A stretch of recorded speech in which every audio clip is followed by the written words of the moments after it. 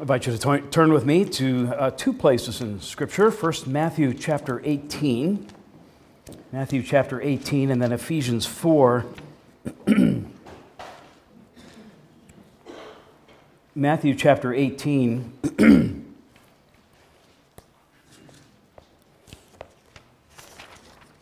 We're beginning today in verse 21. And some of you will recognize we read this not that long ago. And we especially read this in the context of thinking of forgiveness as the canceling of a debt. Just one other image of God's forgiveness.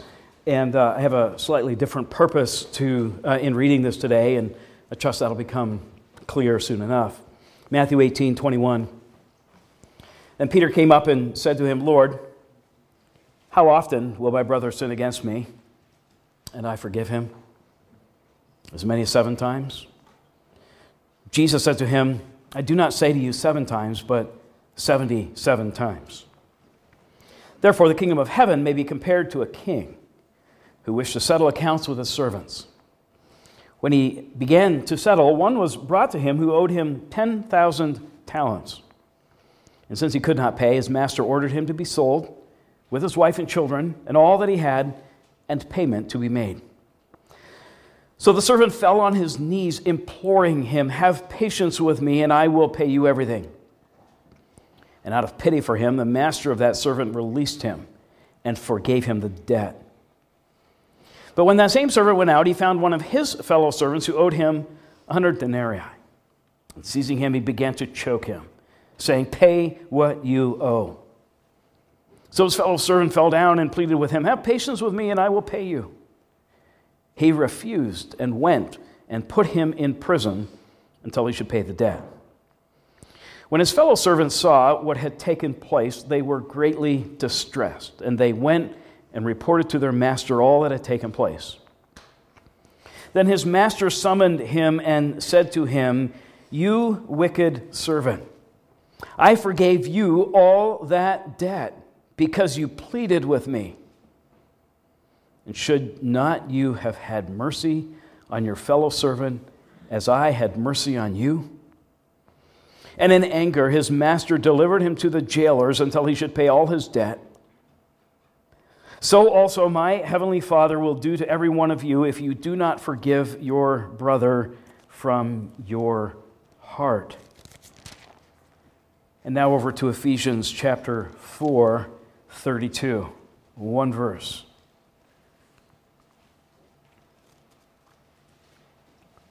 Ephesians 4:32, again, God says, "Be kind to one another, tender-hearted, forgiving one another, as God in Christ forgave you." Well, for these past 2 months, we've been trying to answer the question, what do we mean when we say, "I believe in the forgiveness of sins"? And along the way, I fiddled with that question a bit, and on occasion put it to you this way: what does God do with our sin? And we've had 2 months worth of sermons exploring most of the dominant images and metaphors, these pictures God gives us in the Bible to describe what He does with our sin, what forgiveness looks like.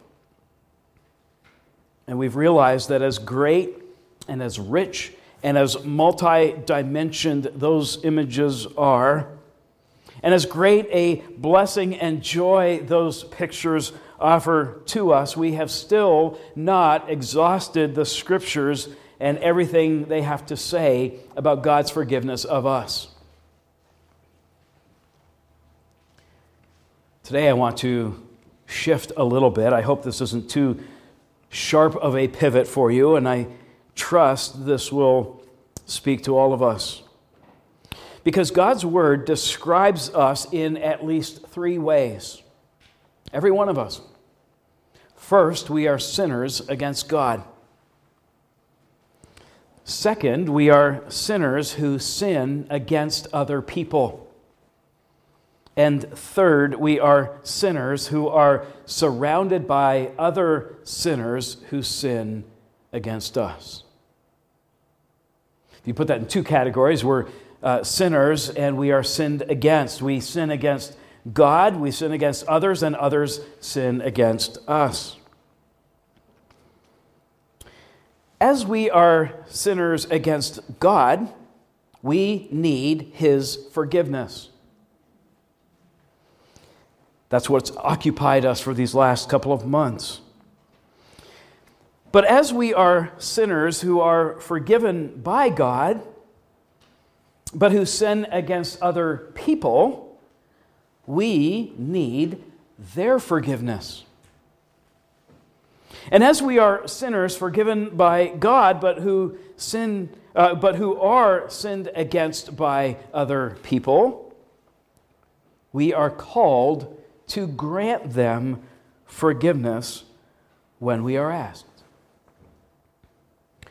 And so, since we have spent a lot of time, worthwhile time, I trust, on the question, what does God do with our sin? Let me get right to the point this morning with you and ask you this. What do you do with the sin of others? We spent enough time asking, what does God do with our sin? It's time for us to ask, what do you do? What do we do with the sins of others against us? Remember, we've continually sinned against a God, a holy God. And we continually sin in all sorts of ways, in particular, individual, identifiable ways. And God forgives us. And we notice this at the start. He forgives us in our initial conversion, in what we've called, or best captured perhaps in the term justification. At that moment when we first repented of our sins and we first put our faith and trust in Jesus Christ as the sin bearer in our place, that first moment, God forgave us of every sin, past, present, future. And our justification can never be diminished. It cannot be taken away from us. We cannot lose that status. But as we saw last week, as we continue on as those who are now united to Christ by faith, we continue to sin. That's no great surprise to us if we're honest with ourselves. We continue to sin after we are justified, and we continue to grow in new obedience and become increasingly like Jesus, being conformed to His image in what we call sanctification, being made holy. We are holy, we're called to be holy.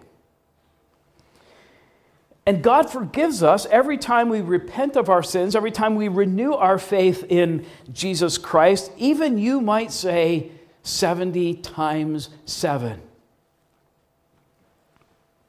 But today again, we also need to recognize that since we sin against God, or as we sin against God, we also sin in the context of our human relationships. And here Paul is especially interested in our relationships as Christians in the church. And we need to be in the business of forgiving one another and in seeking and granting forgiveness one to the other. Because we recognize, and will increasingly recognize, that just as our sin creates a barrier between us and God, our sin disrupts the full enjoyment of fellowship and communion with Him, so too when we sin against brothers and sisters in Christ, or when they sin against us, a barrier is placed between us. And until we deal with that sin, we will not have the full enjoyment of fellowship and communion with them. And that brings us to our text today, Ephesians 4:32. Be kind to one another, tenderhearted, forgiving one another, as God in Christ forgave you. And this is echoed nearly exactly in Colossians 3:13, where Paul writes, put on then, as God's chosen one, holy and beloved, compassionate hearts, kindness, humility, meekness, and patience, bearing with one another, and if one has a complaint against another, forgiving each other, as the Lord has forgiven you, so you also must forgive. Colossians 3:13, in case you're following along, immediately follows what we read as God's standard of righteousness this morning. We have been united to Christ. We've been raised with Him. We are in the heavenly places with Him. And so part of living in that newfound obedience includes clothing ourselves or being changed and transformed into His image, and that includes, among other things, a mutual forgiveness. So once again, we're asking this very simple question: what do you do with the sins of others? And the message for you this morning is God the Father, by His Spirit, through the mouth of the Apostle Paul, calls us to forgive one another as He has forgiven us in and through His Son, Jesus Christ. God the Father, by His Spirit, through the mouth of the Apostle Paul, calls us to forgive one another as He has forgiven us through and in His Son, Jesus Christ. I think we could boil it down to this for you today: a mutual horizontal forgiveness. A mutual horizontal forgiveness rests on, flows out of, and is pictured for you in the forgiveness you yourselves have received from God in Jesus. And that's a deliberate, on my part, mixing of metaphors. It rests on, it flows out of, is pictured by, because forgiveness is a whole burst of metaphors and images in Scripture. Now, your horizontal forgiveness rests on, flows out of, is pictured for you in the forgiveness you have received from God in Christ. But it's more than that. It's a call and an obligation. Each of you is under a Christian obligation to forgive others when they repent of a sin against you, and to receive from them their forgiveness when it is offered to you upon your repentance. All after the pattern given to you in God's forgiveness of you in Jesus Christ.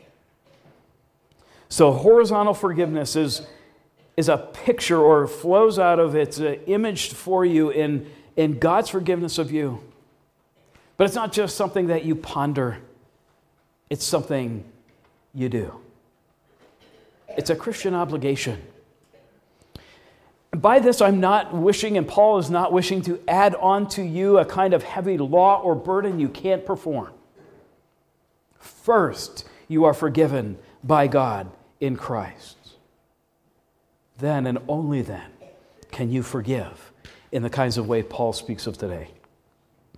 Well, there are two parts of this text, and so there are two parts to the sermon.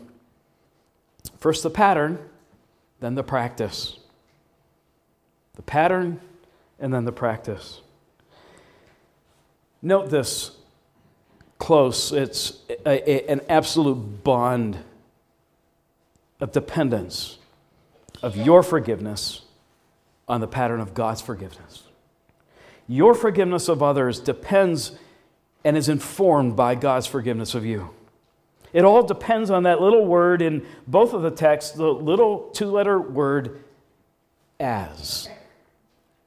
There's this unavoidable comparison between our forgiveness of others and being forgiven by others, and the forgiveness we first receive from God.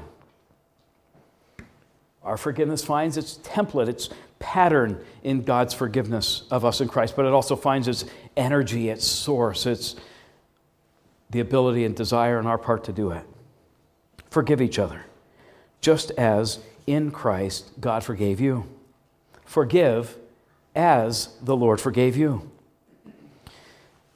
Well, what does that mean? It means we need to do a little review again, don't we? We need to do a little summary of what God's forgiveness looks like. If we need to pattern ours after His, we need to be reminded of what His looks like. And let me remind you again that the vocabulary in the Bible describing the variety of ways we sin against God is more than matched by the varied vocabulary of God's forgiveness. So, When our sin is a burden or a weight, God drops it into the bottom of the sea. When our sin is offensive to Him, He casts it underfoot and tramples on it. When sin is filth or pollution or dirt, God cleanses and washes and purifies us. When sin is a barrier between us and God, God removes that as far away from us as the east is from the west. When sin is put in financial terms, it's a debt we could never repay on our own, God cancels it. When our sin serves as a reminder to our covenant God that we deserve His judgment and curse and punishment, He chooses to remember our sin no more. When our sin stands as an offense to Him, He covers it with the blood of Jesus. To the extent our sin involves us in bondage or slavery, He redeems us from it. What does God do with our sin? Let me count the ways. He drops it in the depths of the sea. He tramples it underfoot. He washes it. He removes it. He cancels it. He forgets it. He covers it. He frees us. And more than that, and beyond all that, we remember God's forgiveness of us is rooted in this mysterious blend or mix of His holiness and justice on the one hand that makes our sin sin, and that makes us liable to His judgment, and His love and compassion and His mercy on the other.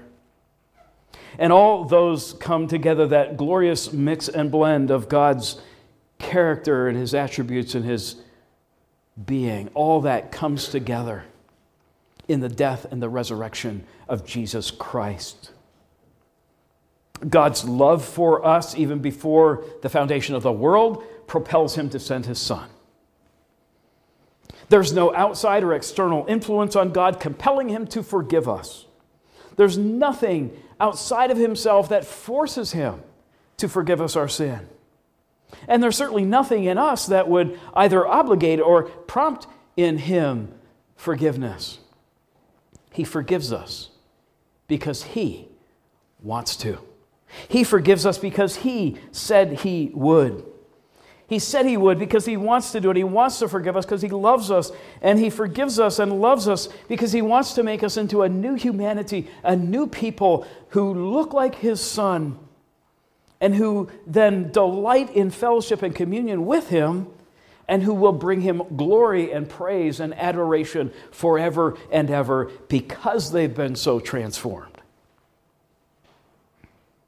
For God so loved the world that He sent His only Son, the one whom John the Baptist describes as, behold, the Lamb of God who takes away the sin of the world, so that whoever believes in Him shall not perish but have eternal life. This Son laid down His life to satisfy God's holy justice, His wrath against sin, to satisfy the demands of God's law that sin be put to death and result in death, so that all of our sins might be cleansed and covered and canceled and forgiven and forgotten, that we might be freed. And we've learned that, well, God's promise or offer of forgiveness is presented to all. It is only received by those in whom His Spirit works, who out of a sense of hatred for their sin, awareness of it, hatred for it, out of a sense of their need for an external Savior, who out of the apprehension of the mercy of God in Christ, who call out to Him for forgiveness. Not all in this world over all time are forgiven. That should capture our attention. Not all in all time are actually forgiven. Only those who by the Spirit of Christ at work in them renounce their sin, lay hold of the mercy of God in Christ, who repent of their sin and receive God's forgiveness as it's offered in Christ. The fact is, there are some who do not hate their sin. Or hate their sin, but not enough to do anything about it. There are those who have no sense of the danger of their sin. There are those who simply do not believe they need a Savior, who think they're doing okay, or who think they do more good than bad things, and so somehow in the end, the scales will tip in their favor. There are some who doubt that God is merciful, who don't believe that God will forgive them if they but throw themselves at His feet. There are some who will satisfy themselves by saying they forgive themselves, though the Bible knows nothing at all about that notion. Our primary sin is not against ourselves, it's against God. We don't need our own forgiveness of ourselves, we need God's. But the important thing to see in all this is that even though forgiveness is not received by all, God continues to stand ready to forgive. And Jesus' own words remain true. John 6, all that the Father gives me will come to me. And whoever comes to me, I will never drive away. And so by now it needs to be abundantly clear to us, I trust it is, that when God forgives us, there's nothing halfway about that forgiveness. He lavishes it on us. He removes our sin. He doesn't sweep it under the stove to be discovered later. He doesn't dredge to the bottom of the sea looking for it. He doesn't need to wash us again. When He washes us, we sparkle. When He covers our sin, there's nothing peeking out around the edges. When He cancels our sin, He doesn't come back later looking for either interest or payment at all. When He frees us, there's nothing holding us down. When God forgets our sin, He doesn't put a Post-it note on His fridge or set up an alert on His phone to remind Him that we are sinners and that we sinned in those particular ways. He forgives us fully. And He will forgive us finally, that He might receive all glory and praise flowing from hearts and lips who know, of those who know this forgiveness, who have embraced it and received it and delight in it and are profoundly relieved by it. From the hearts and lips of those who know His forgiveness is unhindered, and it is unaccompanied by any sense of entitlement on our part. And this finally gets us to the second part of our question. Well, then what do we do with the sins of others? How then must we both forgive and receive forgiveness? How must we forgive others? What does this Christian obligation to forgive others look like? Well, the short answer is, as we ourselves have been forgiven. As God in Christ has forgiven us. I could end there, but let me just flesh that out a little bit for you. Notice, first, that both of these passages assume, as Peter did when he approached Jesus, that other people sin against us. They assume we sin against other people. And if we're honest with ourselves, we admit that we sin against the Lord all the time. We kind of embrace that. We know we're supposed to say that, and we even believe it, though it's a little challenging for us to admit that with specificity for ourselves, that we sin against God in these particular ways again and again. But let's assume we do that, and we recognize then we're in constant need of His forgiveness. And if God's standard of righteousness for us, his standard for being in the full communion and enjoyment of a relationship with him, means that we're to love him with our heart, soul, mind, and strength, we know we always fall short. But what about God's standard for us in our relationships with other people? What is it? We're to love our neighbors as ourselves. And we ought to admit, I think pretty easily, we fall short of that too. I think it's so much easier for us, at least it's easier for me, and maybe you join me in this. It's so much easier to come up with a list of all the ways others have sinned against me than it is for me to create that list of all the ways I've sinned against others. We have this amazing capacity to remember.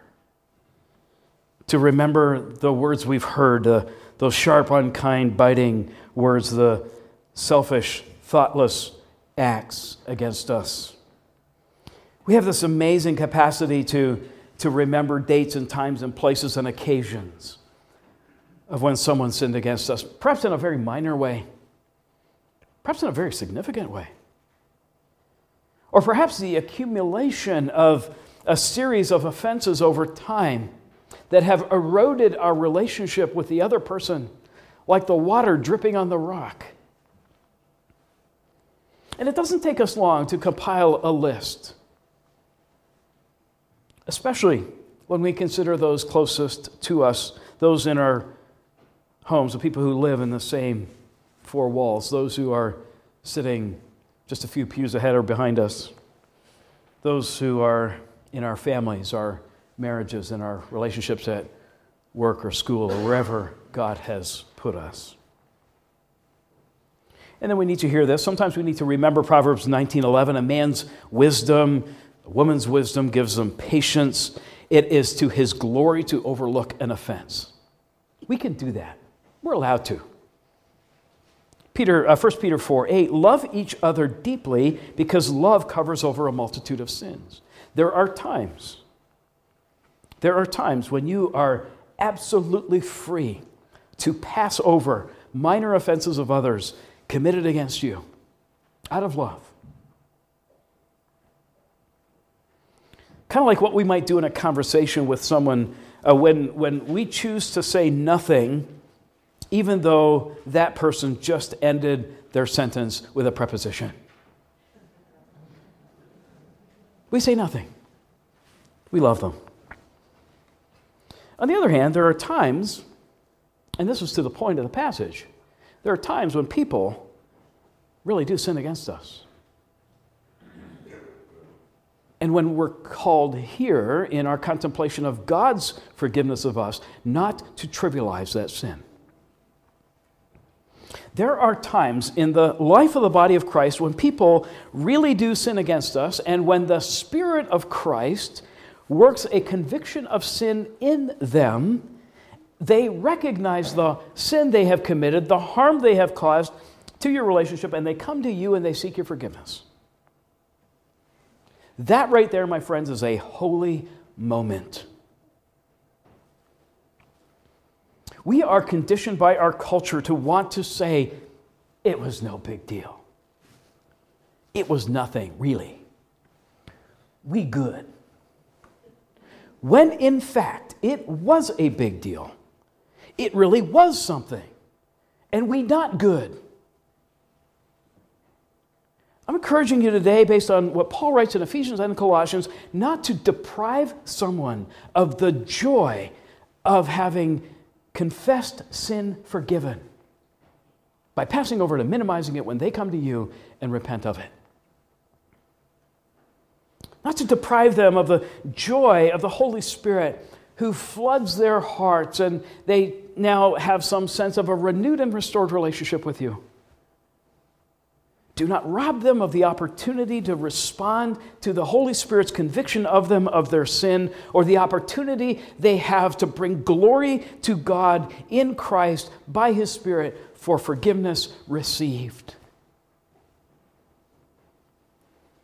When a fellow believer comes to you seeking your forgiveness, she is seeking to be restored to the fullness of joy and relationship with you.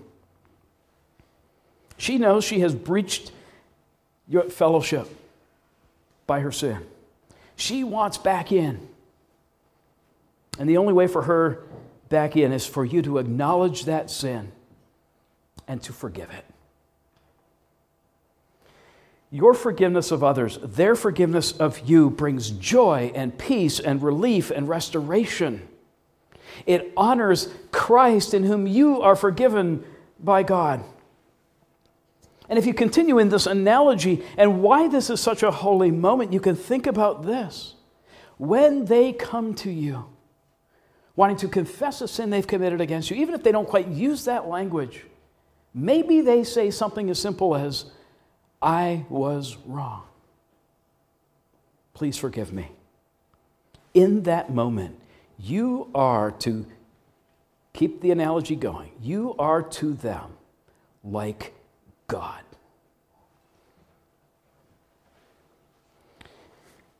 Just as God is wronged by our sin against him, you have been wronged by that sin of that other person against you. Just as God sits in judgment on sinners, you are able and probably have been sitting in judgment on that sinner against you. Just as God was able to condemn you, you have the power to condemn that person. Here's the point of the text, though, my friends. Just as God has forgiven you, because you are forgiven in Christ, have the capacity and the call to forgive others. And you do this out of from the same starting point as God has for you, that is love and compassion and mercy. That you grant forgiveness to those who seek it. This is how God forgives, out of his own love, out of the abundance of his pity and compassion and mercy for you.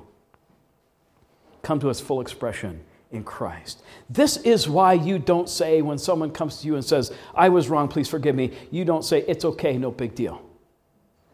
Because it is a big deal, and it was a big deal to God when he put Christ on the cross. It was a big deal.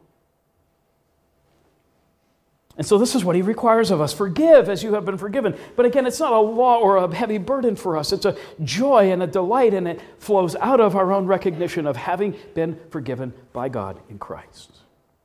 So let your forgiveness of others be as full and as free and as restorative as God's forgiveness is to you. And as you embrace and enjoy the forgiveness of God for you in Jesus Christ, cultivate a similar spirit of grace and compassion and mercy and forgiveness for others. So that, especially those who live in the same house as you, so that those who sin against you will want to come to you because they know they're coming to a forgiving person, not a condemning one. They're coming then, they want to come to you not out of a fear of your judgment, though they might even believe they deserve it, and they do.